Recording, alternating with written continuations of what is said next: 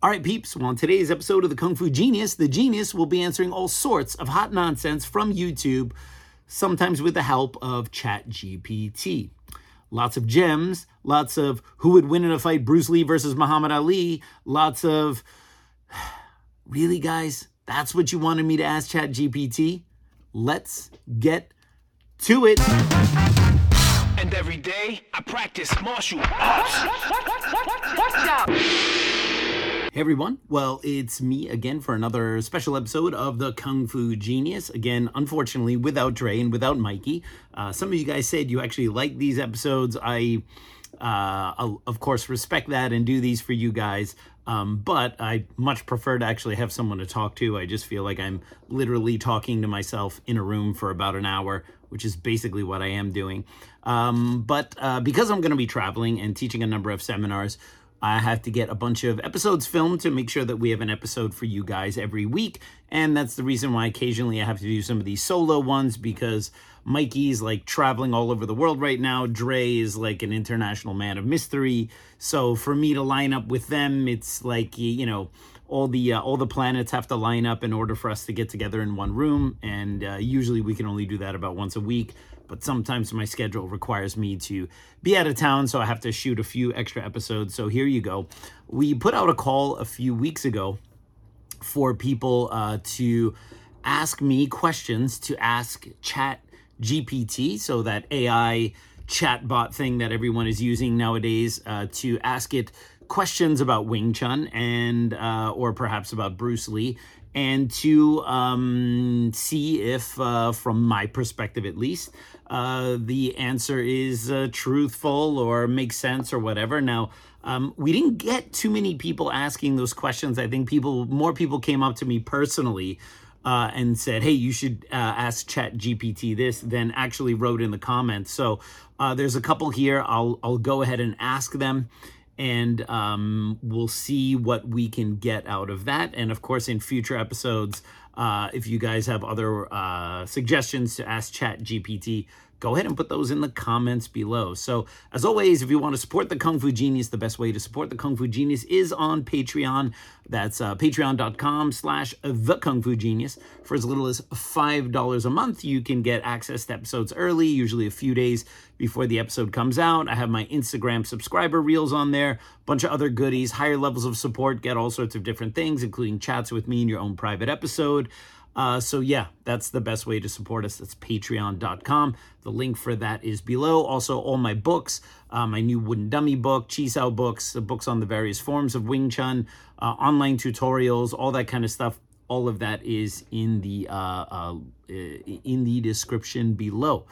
So let's get to it. So this whole Chat GPT thing has really taken people by storm, because obviously there are a lot of concerns about the future of AI and what this stuff means. But for now, I think that as long as it's used kind of in this way, basically some kind of enhancement for a search engine, then it's okay. It's just when Skynet decides to enslave all of us, then then we might have a little bit of an issue. So let's go ahead and see the very first one here on ChatGPT. And what I might actually do is take some of the regular questions that we get and then ask ChatGPT first, and then I'll answer it myself. Okay, so we did have a question here from my man Simon Chu, and it is a Dryson-related question.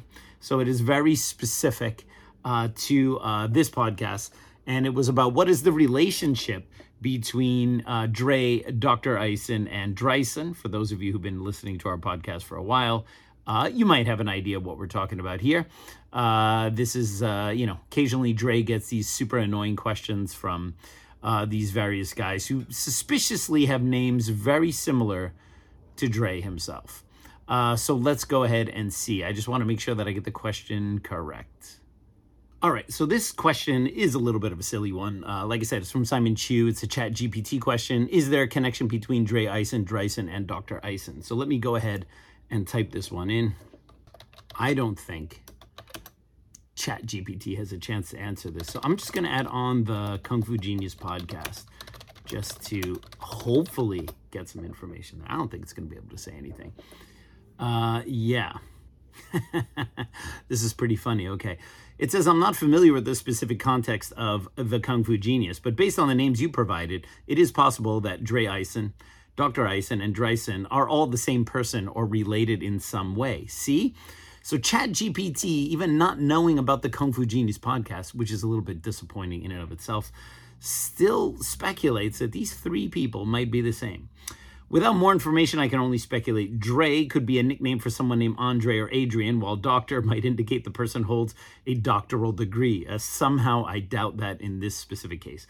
Eisen could be a surname, and Dreisen could be a combination of the person's first and last names. Again, without more information, it's difficult to say for sure whether these names refer to the same person or if there is any connection between them. Very good. I want to ask a question here because some people came up to me, but they didn't write it down, but they asked me to ask ChatGPT about the history of Wing Chun, right? Now, I can imagine because these AI bots, they basically work as kind of like an aggregate collector of things on the internet. So it's not like it's super discerning. It's just going to take a little bit from here and there and things that sound plausible and spit out some kind of response. So what is the history of Wing Chun? And I'll spell it in the standard way, CHUN, so as to not get into any lineage specific answers here. What is the history of Wing Chun? All right, here we go. All right, not too bad. All right, so it starts with Wing Chun is a Chinese martial art that originated in the southern province of Guangdong. Pretty good. And has a rich and complex history. Absolutely. The exact origins of Wing Chun are debated, but the most widely accepted version of its history are as follows. Okay, so pretty good. Right before ChatGPT gets into it, it already has a throat clearing about, you know, these things are debated, but this is the most widely accepted version. Now, I would perhaps say this a little bit differently. Say the most widely accepted version, because it's, spoiler alert, it's about to get into the whole Yim Wing Chun story. I would say it's the most widely told version of history. I don't know if it's actually accepted. I don't know how many Wing Chun sifus who really care at all about the history of this style really actually believe it. It's probably the most widely told version of our history, but I don't know how really accepted it is. I don't know if real critical thinking people can actually believe this story is true. So it says, according to legend, Wing Chun was developed by a Buddhist nun named Moy during the Qing dynasty, which was from 1644 to 1912 in China. Of course, they can't give you a date on when Moy supposedly founded the style because, well, more likely than not, Moy and Yim Wing Chun, these are just fairy tale characters that have been inserted into some pocket of history. They've been, as we say, euhemerized, where you make fairy tale characters or fictitious characters and you plop them into actual history and you tell the story enough times and then suddenly these people really existed in history. But it's interesting that no one can actually tell you the date that Moy or Yim Wing Chun met because this is all, pardon my French, made up bullshit. Moy was said to have been one of the five elders, a group of Shaolin monks who survived the burning of the Shaolin temple by the Qing government. This is definitely a very widely told version of this story. Of course, there are lots of issues with the existence of a Southern Shaolin temple even to begin with. And, you know, that opens up a whole other can of worms. Were women actually allowed to be at a monastery? Okay, monasteries for monks. So you have like a regular temple, which you just go for religious ceremonies and no one lives there. But when you have a temple where people live, you have a monastery where the monks live, and you have a nunnery where the nuns live, right? And this is one thing that kind of gets thrown into the soup, like no one's going to mention anything about a female being at a monastery. And now, of course, it's not that they were not female Buddhist nuns, but they would normally be in a nunnery, all right? They wouldn't be with the other monks, especially not at that time. Think about how unbelievably conservative people were, especially in sexual matters. at that time, and this would not occur. This is already a huge red flag for this story, that there was a nun packed in with these monks, right? Mui is said to have adapted and refined her martial arts knowledge into a new system that was suitable for a smaller, weaker person to defend themselves against a larger, stronger opponent. So, what's interesting is that they're almost like historical apologists in Wing Chun when it comes to this story. They say things like, well, the story itself is probably not true, to which I would say, no, it is overwhelmingly probable that this story is not true. But it's about the meaning, it's about the story. So now we've gotten to the point where we can no longer really state these things as facts, because it's pretty obvious the story doesn't pass the smell test. There's not enough corroboration outside of these hearsays. The fact that you heard it from your sifu and your sifu heard it from their sifu and their sifu taught it to their sifu doesn't mean that the story's true. I mean, just think about any story that is told to you that happened recently by someone. They're already going to add their own spin to it, their own way of looking at it. Think about the way you might even retell a story, where you might want to punch it up to make it more interesting to whoever your audience is, or you might have seen it from a perspective that someone else didn't see it. So when these stories get told, they're always getting told through the filter of whoever the storyteller is. And we have to somehow believe that a martial art that potentially could have been designed 200, even 300 years ago, that oral history has been preserved perfectly by human beings by telling this story. We all know the game of telephone. You have 20 people in a line. I have a short phrase like, 3 monks drink water. And I whisper that to the first one. 3 monks drink water. That person whispers it to the next person, whispers it to the next person. By the time you get 20 people down, when they get to the end and they say something, they say, what did you hear? It's always different than what the first person said, because people mishear things. People assume that the person's about to say something, so they listen already with a certain type of filter, pick up words that they think they hear even when those words are not said.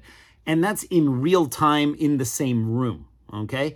And now, how is it even remotely possible that a story that's been told and retold over time from teacher to student, from this person to that person, over a couple hundred years is coming to you with all the details intact, all right? If you believe that you have a little bit of a comprehension issue in terms of how these things are working, or how these things work, I should say.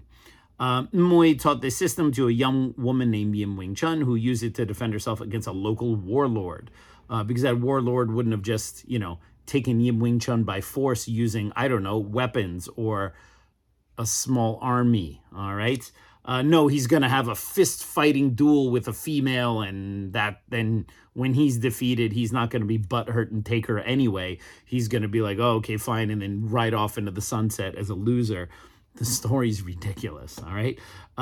It's really ridiculous. If you go to this idea that, okay, a nun had to teach martial arts to a female so that she could defend herself against, someone who's trying to kind of bully his way into her life. And then this being a parable for Wing Chun being a style that's meant to be used against someone who's bigger and stronger, I can see that. But the problem is that, as we know this throughout history, is that when we rely too heavy on parables to tell stories, or I should say when we rely too heavily on parables to teach a lesson, we run the risk of making people think that the history of this parable has to be true in order for the theme that we're trying to express to be true.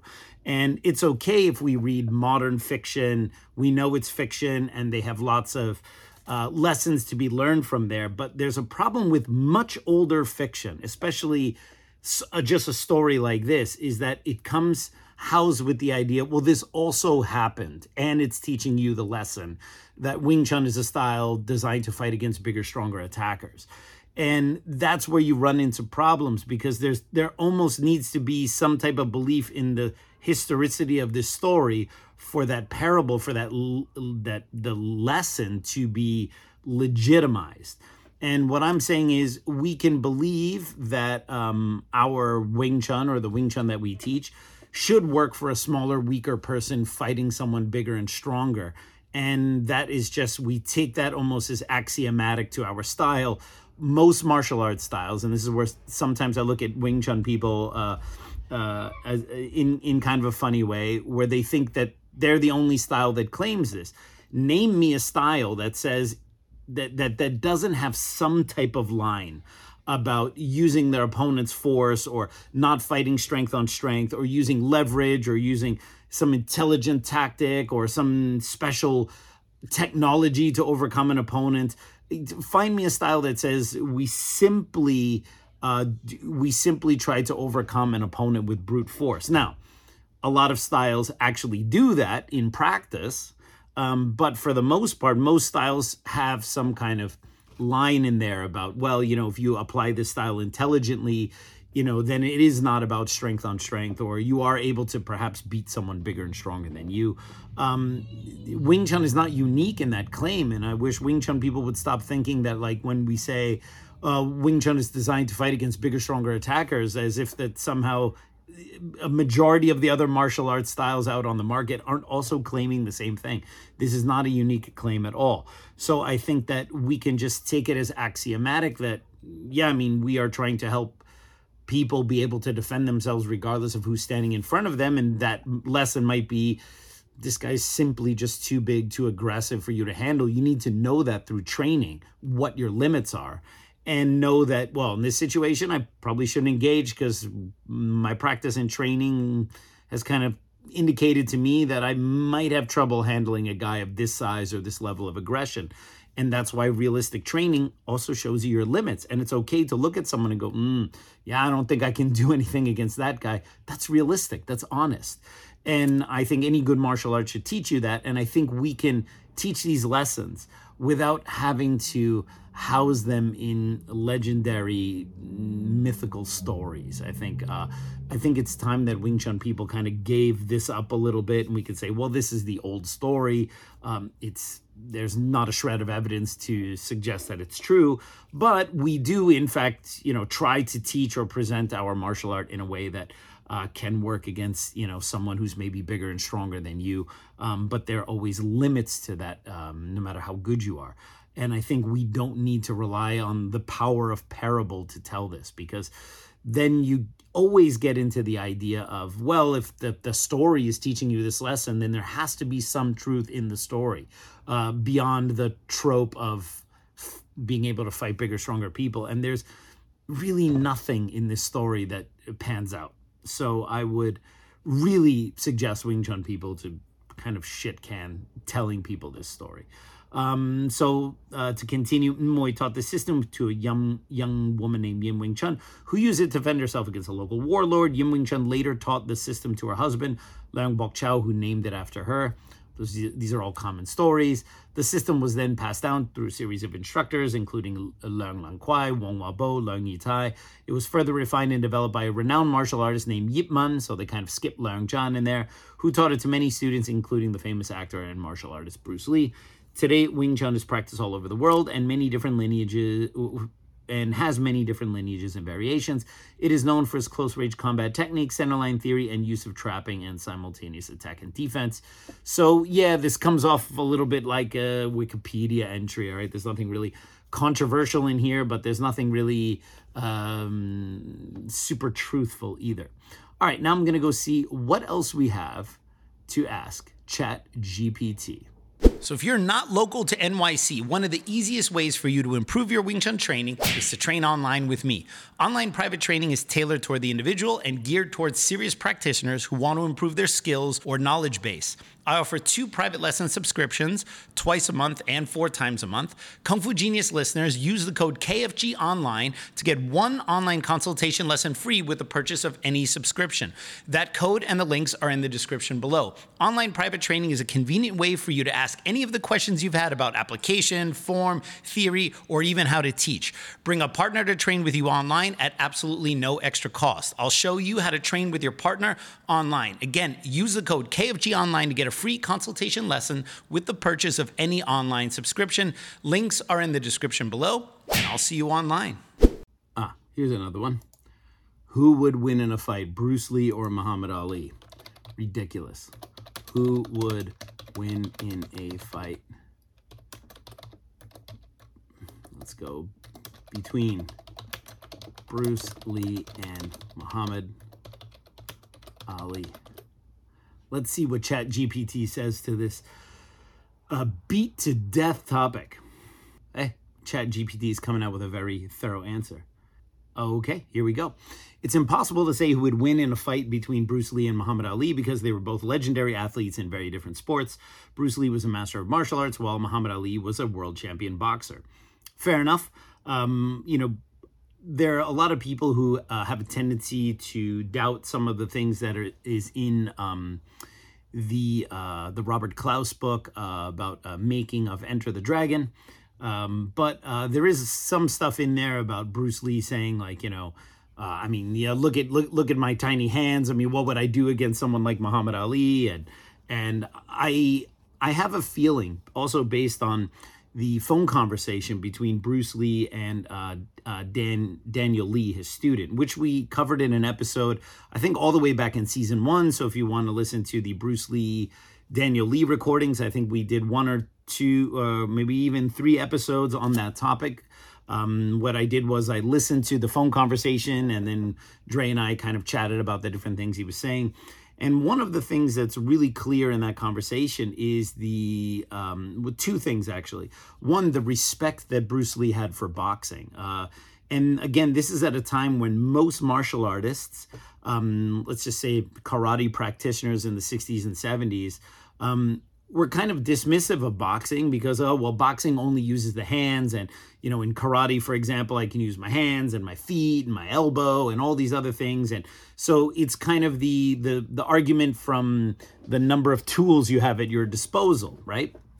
And so there is an argument to be had for the number of tools you have at your disposal when everyone is allowed to use all of the different tools. So, for example, you look at something like mixed martial arts, and the best athletes in mixed martial arts nowadays tend to have a even skill set among all the different categories: striking, wrestling, submission, kickboxing, and striking, kind of both boxing and kickboxing. They tend to be a little even. Like, you have to have skill sets in all 4 of those disciplines. But then different fighters, based on their background, are going to be a little bit more on the grappling side, a little more on the jiu-jitsu side, a little more on the striking side. But it's impossible to be successful in MMA at the highest levels without having each of those kind of 4 categories somewhat filled up with some skills. And then within those different skills, the more tools you have at your disposal, the more angles you have to use your different strikes and footwork and different options, the ability to do takedowns or to hold someone to the ground or go to submissions, the more tools you have at your disposal, the more successful you can be. Now, specialists still do very well in mixed martial arts, but even those specialists still have to have those other skill sets somewhat accounted for. But that is assuming that the 2 athletes can kind of use everything at their disposal. So you have 2 athletes, they can punch, kick, grapple, and go to the ground. When we get into specialist sports, then it's almost always the case of the specialist in that sport is going to beat the person who's not a specialist in that sport. So we can very easily see, for example, Conor McGregor versus Floyd Mayweather. All right. At that time, Conor McGregor was really at the top of his game in mixed martial arts. You can make an argument that he's now since backslid a little bit in terms of, he's probably past his peak at this point. But at that time, he was really good. And he had a fight with arguably one of the best boxers to ever do it, especially in modern history. And you see, while he did get a couple licks in and he was able to kind of stand there longer than most people probably thought he was able to, when Floyd Mayweather basically wanted the fight to end, Floyd Mayweather ended it. And if you put Floyd Mayweather in a mixed martial arts cage, we know that not only would it have gone the other way for Conor McGregor, but in way shorter time, because Conor would have been able to use all of these tools at his disposal, not just the hands, but the legs and the takedown. I mean, if he took, Conor McGregor is not known as a high-level grappler by any stretch of the imagination, but if Conor McGregor took down Floyd Mayweather and held him on the ground, he would look like an absolute jiu-jitsu whiz compared to Floyd Mayweather. And that's kind of what would happen when you have all the tools at your disposal. But when you specialize, it's going to be dangerous. So if we're talking about Bruce Lee versus Muhammad Ali in a boxing match, I think Bruce Lee would be the first person to say that would not be an easy fight for him to have. Bruce Lee had a couple boxing matches in his time in Hong Kong before he came to the States. He was successful in both of them, but they were very amateur level, all right? And I say this as a complete Bruce Lee fan, but it is what it is. This was not pro level by any stretch of the imagination. But he had been in the ring with other amateur boxers at a very early stage in his career, so he did understand what that was like. And I don't think that Bruce Lee would think that those two boxing matches that he had at age 17 and 18 would then mean that, 15 years later, or 10 years later, I should say, he'd be able to go in there with one of the greatest to ever do it, who was also a heavyweight, all right? So when I say this, of course, the fanboys get really upset because they have this weird...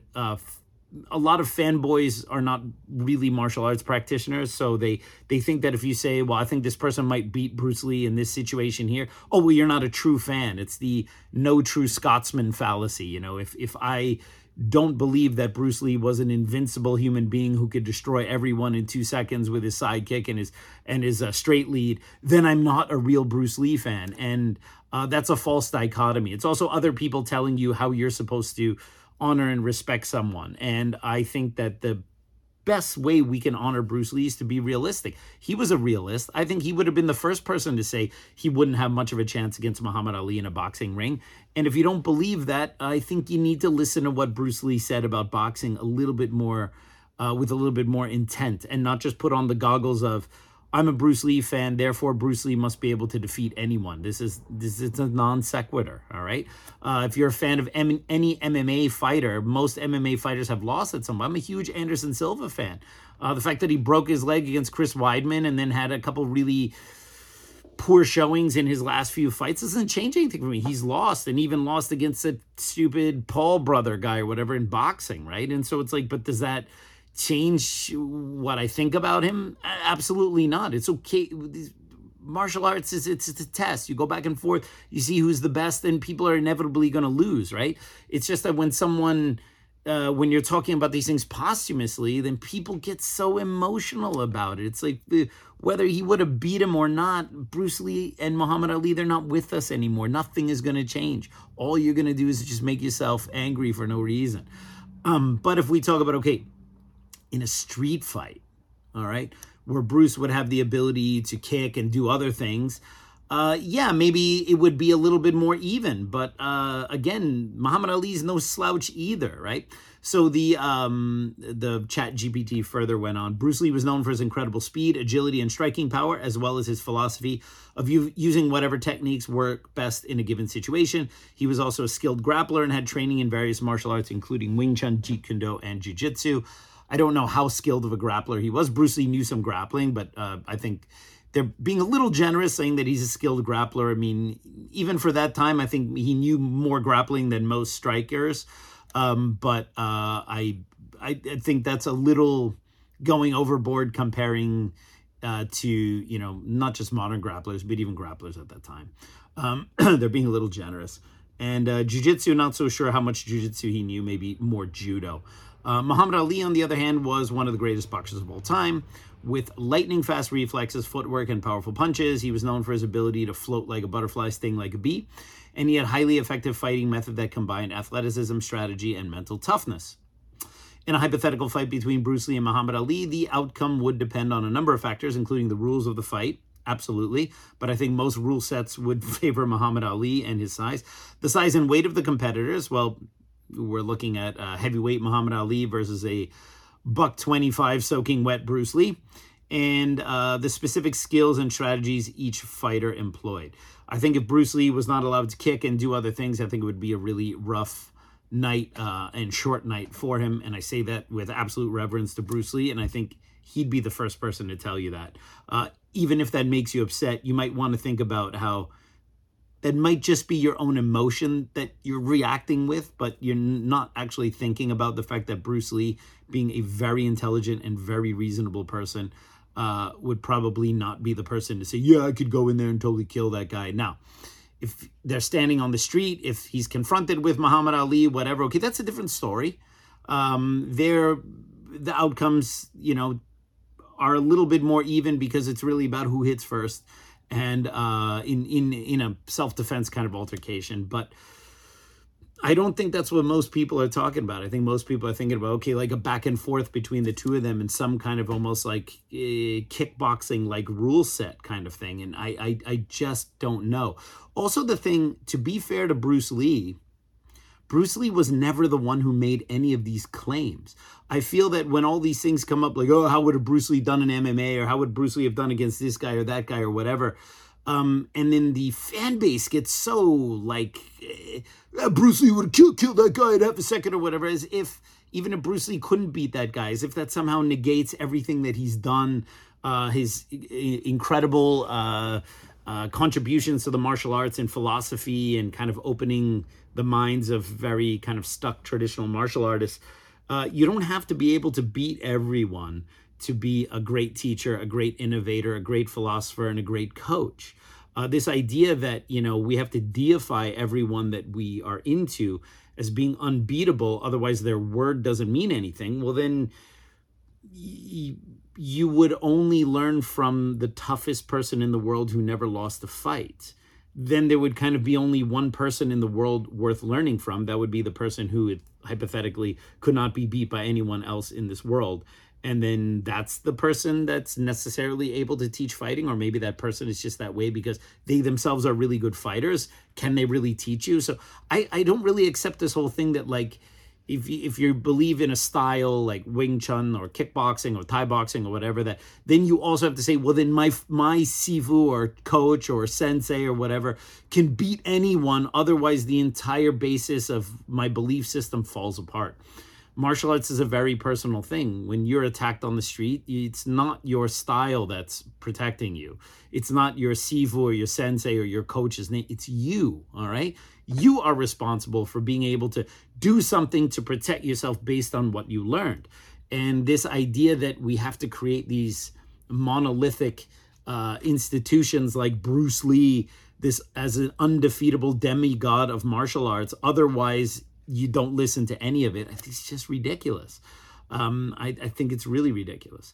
And then the final line here in the chat GPT is, ultimately, it's impossible to predict who would win in a fight between Bruce Lee and Muhammad Ali, and it's more productive to appreciate the unique talents and legacies of each of these incredible athletes. And then actually that last line is really great.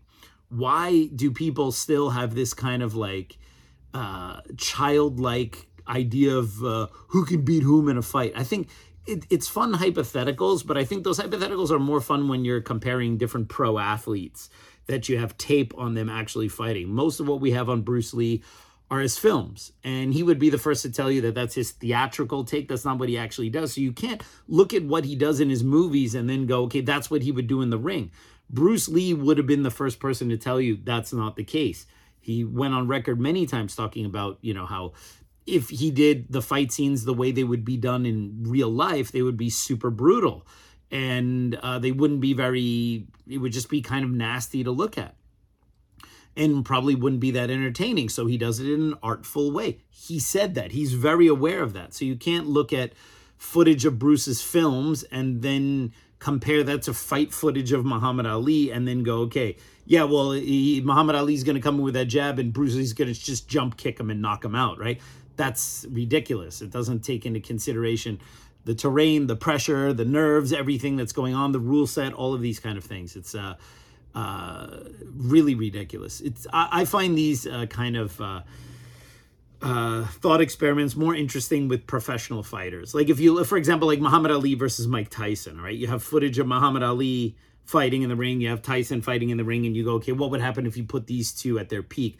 I think that's a little bit easier to debate because one, you have two fighters in the same sport, same weight class, and then you kind of can get an idea and then you can debate it, and that debate is at least more interesting because you can use facts and history and come up with, I think, more reasonable answers to that than this kind of non-starter.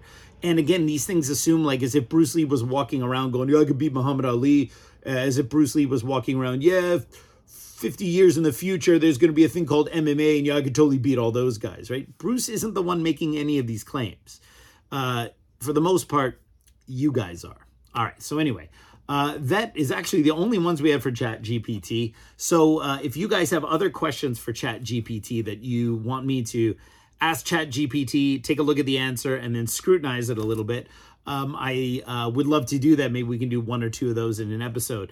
I think, though, however, when it comes to the topic of Wing Chun, there's probably really not a whole lot that ChatGPT can do except scan like Wikipedia and just get this kind of very superficial information there. I don't really know how deep the info goes, but let us not forget that ChatGPT did realize, not even knowing what the Kung Fu Genius podcast is, that Dre, Dr. Eisen, and Dreisen may in fact be the same person. All right, some very, very slick detective work. All right, so what I'm going to do is just discuss some questions that I have had in the last few weeks written in our YouTube comments, and then we'll go from there. So, hey everyone, just want to let you know Wing Chun Illustrated is now offering. We have Danny just asked a few hours ago, why don't you get Guru Dan Inosanto on the podcast? Because your podcasts are the best. Well, thank you, Danny. At the sake of sounding repetitive or sounding like I'm a little exasperated at this, we get this question every month, all right? At least once a month. When you get Dan Inosanto on, now for longtime listeners of the podcast, you know I've answered this question actually multiple times. I would love to have Dan Inosanto on the podcast. Absolutely love it. I just, I don't actually see him doing other podcasts. I don't know, maybe you guys can shoot me one in the comments below. Like, in general, I don't come across like Guru Dan doing podcasts in general. So I don't know if this is really something that he does. And from what I understand, I met him once before, but from what I understand, his wife is kind of his manager. And if you want to get him to do anything, you kind of got to go through her. And I don't even know her. I don't have any rapport with her. I don't know if she's going to ask me to pay him. So you guys make it sound a little easier than it is. It would be one thing if I was his student or something, but no. And again, I put this out there. No one has helped me, even though many people in the comments claim to know people and all sorts of stuff. If you want Guru Dan Inosanto on the Kung Fu Genius podcast, and you know Guru Dan, talk to him, set it up. If he says yes, let me know. I'll have him on right away. I feel kind of weird asking because I don't have any rapport with him. I only met him once. He probably doesn't remember me from tree bark. So, you know, I just would be weird for me to send them an email and ask. So in any case, we have another question here from Mickey Milostnik. Sifu Alex, we who come from a Wing Chun background, we love to know more about Sifu Li Tin Loy and the Jiao Ga Mantis. Could you do some episode talking about your training, some stories from Jiao Ga and the late Grandmaster Yip Soi? Thanks for always delivering. Well, thank you. I mean, your comment puts a little pressure on me to deliver. You say, thanks for delivering. Now I have to deliver.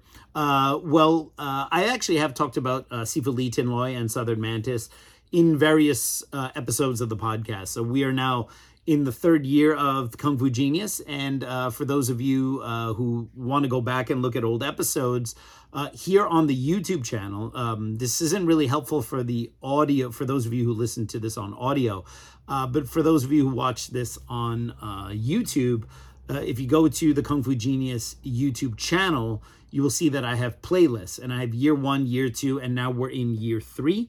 So that automatically makes it a little easier to scan the episodes. So you can sometimes tell by the title of the podcast what I talk about. Now, since most of my episodes are Ask Me Anything episodes, one episode might have 1 to 10 questions, depending on how deep the questions are and how much time I feel like giving each of the questions. So not every title and not every subtitle or thumbnail of the episode is going to tell you everything that I talk about in the episode, unfortunately. I know you can put stuff by chapters now so people can do it. So maybe if you guys want to go back and start adding those little chapters to the previous podcast so that people can see when the different questions come up on the timeline, I think users can add that into the interface. If not, just let me know. That might be helpful. But I have talked about Sifu Lee Tin Loy before. I had a really great time when I trained with him back in 2015. My interest in Southern Mantis came from another friend of mine who is a Chai Lei Fut master in Florida, of all places. His name is Sifu Lee. He is a Chai Lei Fut master. He's the younger brother of Lei Kun Hong. And he, when I go down to Florida, when I have time, I go and I see him. I visit him for dim sum. Really, really nice guy. And I had a conversation with him. I would assume it was 2014. And he told me that when he was a kid growing up in Hong Kong, he saw someone from Southern Mantis get into a fight with someone. And he just said that he just saw this guy just do a short jolting movement and hit the other guy so hard, the guy basically crumpled. And it's that kind of bao zhalek, that explosive force. And he said it was very impressive. And all these years later, he never forgot it. And so he was telling me, that the Southern Mantis guys are very strong, very powerful. And so I kind of heard it from him. And I was like, oh, cool, interesting. And I knew, and for those of you who might not be familiar, in Chinese martial arts, there's a difference between Southern and Northern Mantis, okay? A lot of times when you say Mantis Kung Fu, people are going to think about the kind of the hooked finger version of Mantis that you've seen from a lot of Kung Fu movies, where the finger, you have your index finger kind of pointing out and your forearm basically looks like the front pinchers of a praying mantis. That, for the most part, is Northern Mantis, and Northern Mantis has lots of styles from the Jingwu Academy, and then they have their specific Mantis forms.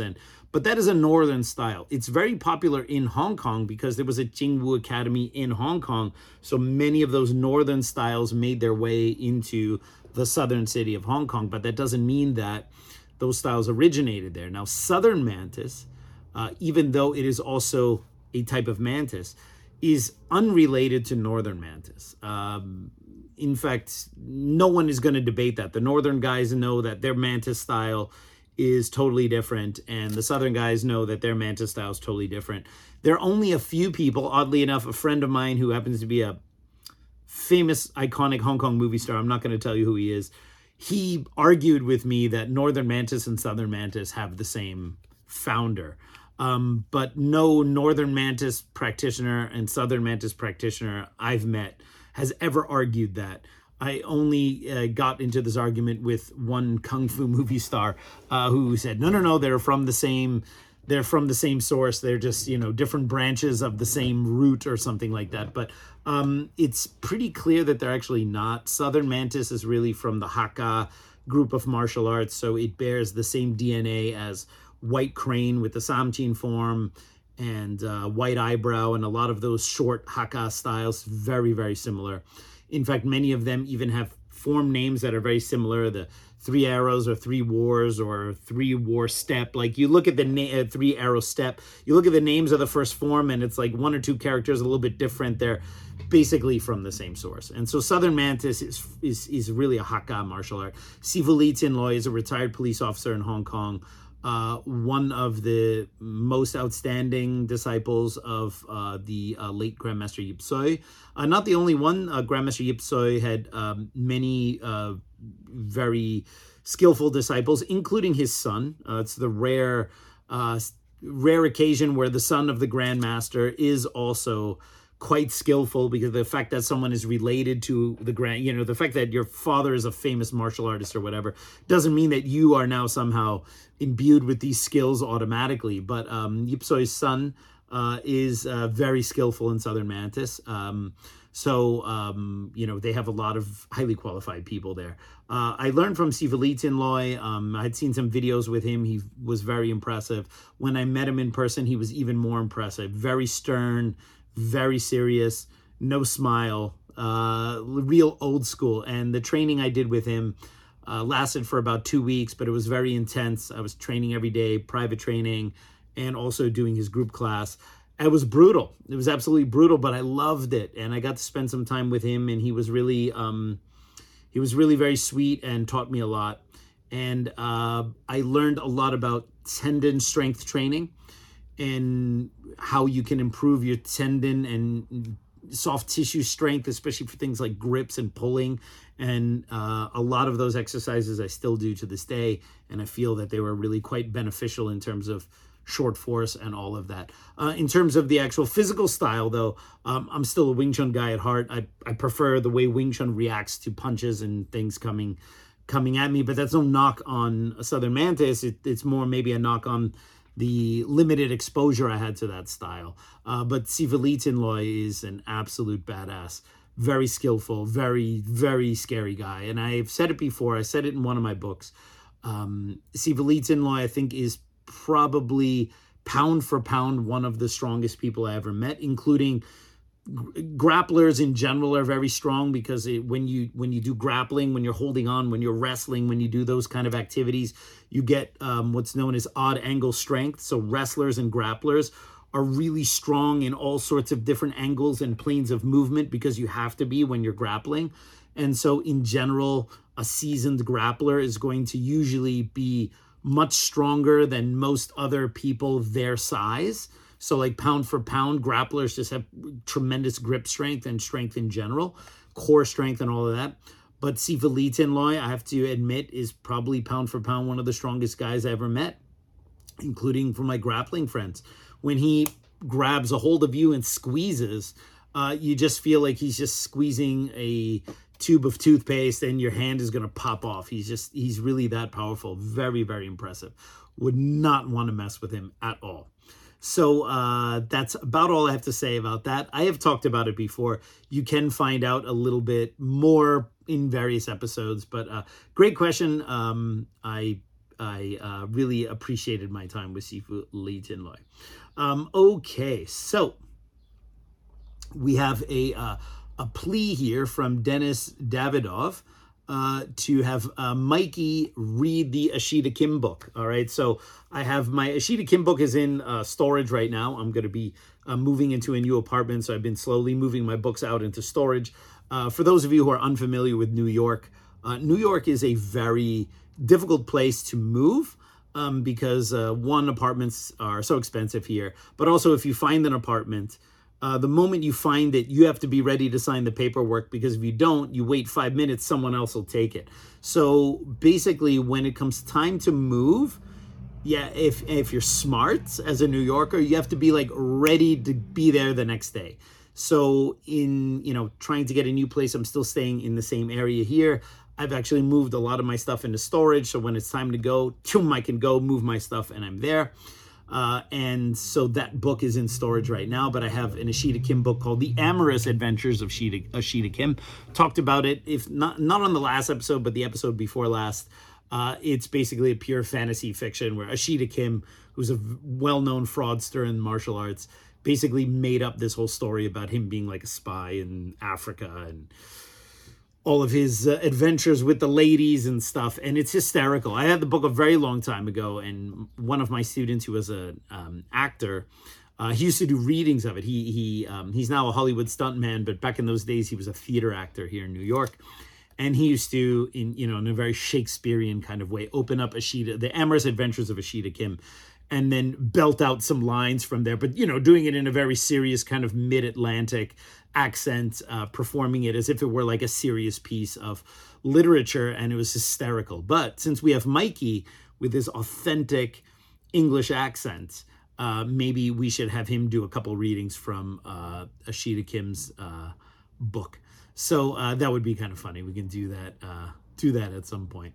Okay, so what else do we have here? I got a lot of comments on the Shaolin myths, and people asked about the other book that I had read about Shaolin martial arts, which is the book by Peter Lorge, which is Chinese martial arts.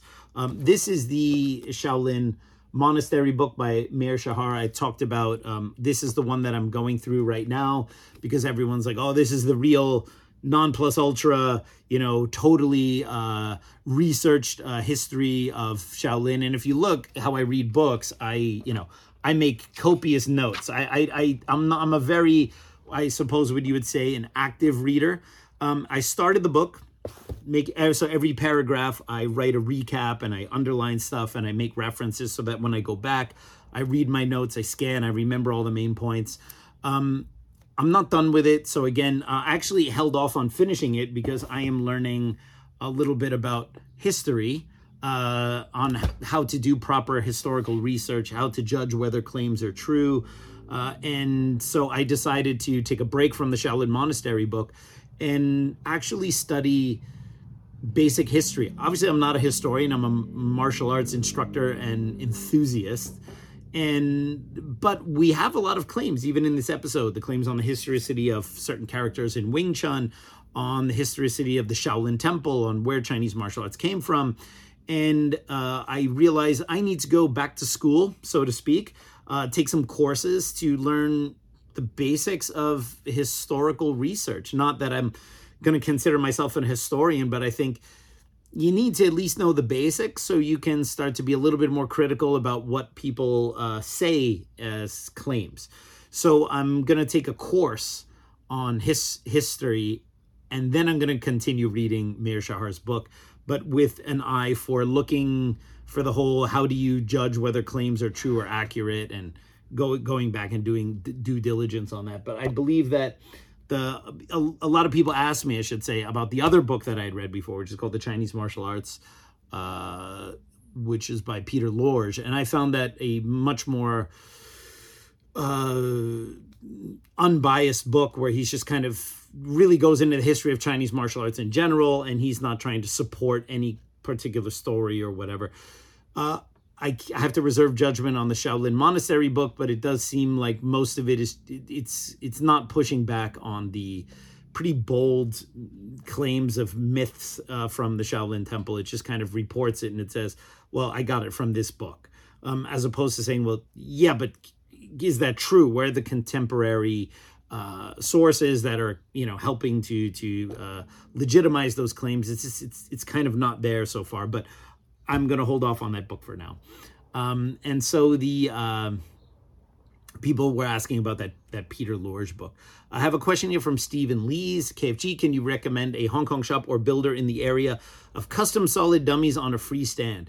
JKD model would be my first choice. Thanks. So I answered, there is a Wing Chun maker here in the States. His website is Wing Chun Dummies. That's DUMMYS.com. And I believe his last name is Bijika. He makes custom wooden dummies, basically with all sorts of different frames and stands and body types and all that kind of stuff. And you can even tell him what you want and he can build it that way. I ordered one stand for him for my Gusang dummy, and the stand is really, really good. So he does solid work. If you go to his website, you will see he has all sorts of different dummies, free stand, full frame stand, whatever, like all the stuff you're looking for. It's not, obviously the Stephen Lees here just asked me for a recommendation, but I'll give a little bit of extra information on this kind of wooden dummy thing. Custom dummies are great. JKD dummies are great. And if you want a custom dummy or a JKD dummy, definitely go to wingchundummies.com and, see what they have there and go. But Personal recommendations. So I'm an old school Wing Chun dummy guy. I don't like all these fancy spinning dummies, multiple arms, all the kind of gimmicky stuff. I'm like, give me a spring frame dummy or a slat frame dummy and I'm good. I'm not a big fan of the freestanding dummy. A lot of freestanding dummies have problems. Standing still, you sometimes have to put weights to hold the thing down.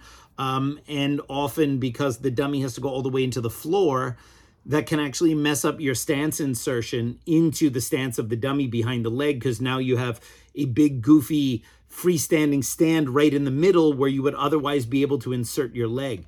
So, but most people aren't doing the classical form. Most people don't even really properly learn Wing Chun when they buy a dummy. So usually what they're doing on the dummy doesn't matter. I'm kind of like, I'm preaching to the wrong audience here. I tell people who want to buy a freestanding dummy, yeah, but it's not good for the proper footwork and this, that, and the other thing. But the joke is most people who buy a freestanding dummy are not really interested in learning the classical wooden dummy form or whatever. So it might be not whatever the opposite of preaching to the choir is, right? So I'm not a big fan of freestanding dummies. Also, not only does the base of the freestanding dummy get in the way of hitting it and stepping into it, which is a big part of how we do things in Wing Chun, but because it's weighted on the floor, when you hit it, it's going to move like this. It's going to tip. Kind of the opposite of what a heavy bag does. When you hit a heavy bag, it swings from the bottom out. When you hit these dummies, it's going to swing this way. All right, it's going to move like that. And that's not really the feeling that you want. A spring frame dummy where it's on a spring is going to give you that shock absorption and a little bit of torsion for the side movements. A slat frame dummy is going to give you that feedback when you hit it this way. But the freestand dummies doesn't give you the proper Wing Chun feedback. Now, of course, again, the joke is most people who buy a freestanding dummy are not actual Wing Chun practitioners. They might either be a JKD practitioner or just someone that likes the dummy or saw the dummy in a movie and they're going to teach themselves whatever they want anyway. So it's just like, it's one of those things. A Wing Chun expert will never buy a freestanding dummy.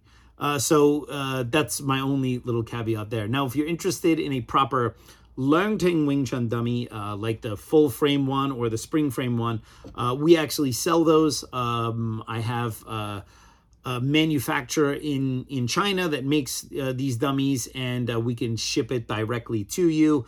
Makes it exactly according to the Learning design. And you just hit me up, shoot me a message, and I'll put you in touch with my head office, and you can buy those from us. But those are like real high quality, proper Wing Chun dummies. Freestanding dummies are generally considered more like kind of cheaper toys. But maybe at this website that I recommended, maybe they have some really awesome new version of the freestanding dummy, which is just the bee's knees. Okay, so Michael Piatek asks, what about Cynthia Rothrock as a revolving co-host?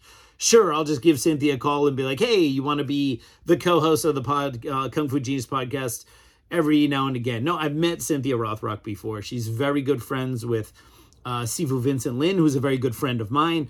But her being good friends with Sifu Vincent Lin doesn't mean she's automatically my super good friend. She's been to the school. I've met her a couple times. She's absolutely lovely. But she does these things for a living. I'm going to have to start paying my co-hosts now. I'm not even sure she would do it. I would love to have her as a guest, though. But yeah, I think you guys over-exaggerate the amount of power and pull that the Kung Fu Genius has. All right, so what else do we have here? Okay, as a follow-up to the discussion on Wing Chun books, would it be possible to discuss some of the books written by Bruce Lee's students, such as James DeMille, James Yim Lee, and Jesse Glover? How did they compare to the other books on Chinese martial arts at the same time? And do any of them have value today beyond historical curiosity? And that was by Pietro Bembo, one word. Great question. Yeah, I did 2 episodes ago talk about, mainly about the Leung Tang Wing Chun books, but I also talked a little bit about how I feel about books in general, which even here is just my current reading stack. You can kind of see I'm a big kind of book nerd, and I like to read all books about Wing Chun, including those from lineages that I'm not particularly a fan of, or what. I just read everything. I consume everything because it's just good for historical context. and ideas. And sometimes, you read a book you read a book about a lineage that's not yours, and you still pick out one or two things like, oh, that's an interesting take, or I see what they're doing here. Maybe the way we do it in my style might be better for me, but I see that they also have this, and this is another way you can attack this. So all of these things, like Bruce Lee said, all knowledge ultimately means self-knowledge. But now I've been asked about some of the books by Bruce Lee's students. The James DeMiles books, I have all of them, all of his Wing Chun Do books. I find them very interesting. I think that they are a really good encapsulation of the main things that James DeMille took from his training with Bruce Lee. Very kind of forward pressure-based way of doing chi sao, power punch, drop step kind of idea. And, full emphasis on that spring load concept from the rear leg with the chi sao. And really good. I like James DeMile's books. The late James DeMille, I would highly recommend them. I find it's good to look at some of those Seattle era students, because that'll give you a little bit more of an idea of what Bruce Lee understood on the Wing Chun side. Because when you look at some of the Jeet Kune Do stuff later, you're looking at something that he had developed with ideas from fencing and boxing and other martial arts and put that together. But if you really want to get an idea for, well, what did Bruce Lee really understand in terms of Wing Chun? How did he present the material that he learned in Hong Kong? You kind of got to look at the early Seattle period guys, because they're going to be closer to what Bruce Lee was doing, or at least what he understood from his time in Hong Kong before the kind of the pre-Jeet Kune Do phase. James E.M. Lee, his famous books, obviously the Green Wing Chun book, which was written by Bruce Lee. He's just the technical editor, but really he wrote that book. You can hear Bruce Lee's voice throughout that book. But he let James E.M. Lee be the author of that book so that he could earn some coin on that, mainly to pay for his cancer treatment. So really, really sweet gesture from Bruce Lee. When you look at that book there, I mean, it's again, that is a really interesting book, because you see the Siunum Tao form essentially as Bruce Lee presented it. So that's really good for historical curiosity to see, okay, what did the Siunum Tao look like that Bruce Lee was teaching? It's in there. What were his ideas about Wing Chun theory, concept of facing? There are a lot of things there that you would find almost no disagreement in between the various schools of Wing Chun. And then there's some other things in there, like this immovable elbow concept, which you could go, this might not be a totally fleshed out version of this theory, but at least it gives you some idea of what he knew. And then finally, Jesse Glover's books. I love Jesse Glover's books the most out of all of the Bruce Lee students, because they're written absolutely with no pretense of design or poetry in the language. They kind of look like they've been clanked together on a typewriter, printed together in his basement and sent to you. There's no hardcore editing or anything like that. And Jesse Glover was a very straight shooter in terms of explaining stuff. So there's no poetic language. You really don't have the feeling like he's exaggerating anything for the sake of that. He's just very straight shooter. If you ever heard him speak, you especially in old videos, you can hear he's kind of very monotone, very, very straight shooter. He's not someone who's really seems prone to exaggeration. I like the Jesse Glover books because of all the books, he really tells the most about the stories that Bruce Lee told him about his training partners back in Hong Kong. Jesse Glover also has one of his books where he goes through lesson by lesson what he learned from Bruce Lee. So you could see on lesson 1, he did this, lesson 2, he did this, lesson 3. So you kind of have almost like a syllabus of what Bruce taught Jesse Glover at that time. And there's lots of great stories and accounts there. I think those books were more interesting than most of the Chinese martial art books at that time, because most of the Chinese martial art books at that time were just, the first chapter, some very generic history about Kung Fu. And then the second chapter, usually warm-ups from the Sifu, knee bends, that kind of stuff. The third chapter, some long, complicated form. And then the final chapter, some very kind of staged applications. And there you go. Whereas Bruce's books and the books of his students, I should say Bruce's books, it's really only the Chinese Kung Fu book and the Wing Chun book, I guess, are the only real books that Bruce Lee wrote. He at least seems to try to go into it a little bit more deeply with theories and concepts and philosophy. And Jesse Glover's book really gets into the weeds with the stories and the nitty-gritty of what was taught. And so I find that actually they held up not only well against the books at that time, but even against many of the books that have come since. The Chinese Kung Fu books all kind of follow the same formula. Generic history, some warm-ups, some form, and some staged applications, and some weak glossary in the back. And Bruce's books, at least at that time, tried to give a little bit more depth, and I can definitely appreciate that. Okay, time for one more question. Yes, we have another one from Shioken. What is the true origins of Wing Chun Chat GPT? Well, I already did ask that question, so Chat GPT is just going to give you kind of Wikipedia level stuff on that. Last question. Devane, The Wing Chun Kun by Larrington was a seriously dangerous book. I had one with a red cover, revised edition, bought in 1990. It had extra tough plastic cover with sharp edges. If you were reading it and slipped it out of your hands, it could fall and cut off one of your limbs. Yes, that's true. Siva Larrington had these pretty brutal dust jackets on there that were kind of dangerous. On the other extreme, James DeMile's Tao of Wing Chun Do books I just discussed. I used to see them in various martial arts shops in London. It was broken into pieces. After some time, I saw a fresh set of books. I bought volume 1 or 2 or more. I don't think I made it home before the binding snapped, all of them in pieces. Yeah, those books tended to fall apart a little bit, unfortunately. Let's maybe get another one for the final one here. That was a little bit more of a comment than a question. It's always fun scrolling through the comments and seeing how people go back and forth. Like a comment, I'll like it, and then I just go on with my life, and I'll come back and there'll be like 10 comments on there, people going back and forth. Okay, here was a good question I got from Kung Fu Curbs. It was, how would you anglicize in written form the way Lutzao is correctly pronounced? In your book, you still spell it as Lutzao and write it Lut1, or is it Lut? Thank you in advance. Yeah, I talked about a few weeks ago in one of the episodes that Lutzao. Lut means the hands are free, or the hands are not connected to the hands of your opponent. There are many different ways to kind of define exactly what Lutzao means. It could be an ephemeral moment in a fight where your hand is freed. That is Lutzao. Lutzao can mean more of a freestyle fighting where hands are not touching. Lutzao can also be a type of Chi-Sao sparring where one hand is freed momentarily.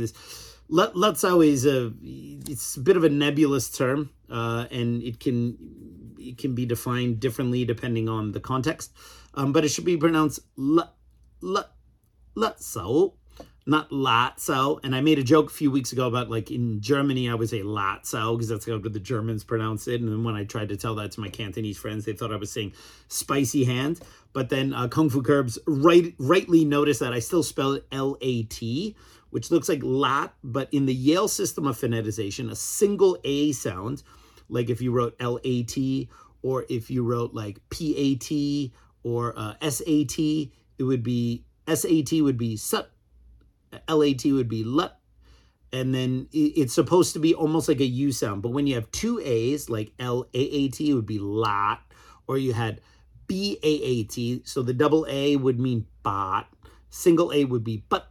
So that's why in the Yale system, the single A is kind of shorter. It is a U sound. That's why I still use the traditional spelling, because in the Yale system, that's actually the right way to spell it.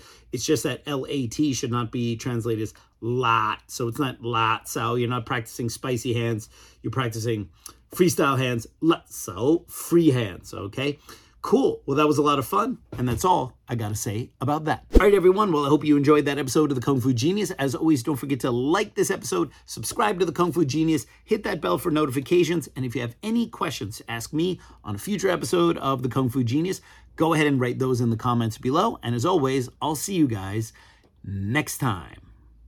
Word is I'm a kung fu genius. Technique speaks for me, not lineage. Forget Jet Li, cause I'm the one. Many call me seafood, but to you I'm sea kung. And I produce masters. You surpassed us. Your kung fu stiffer than corpse and caskets. City Wing Chun is the house I built. Violate the gate and your blood gets spilt. Alex Richter, always the victor.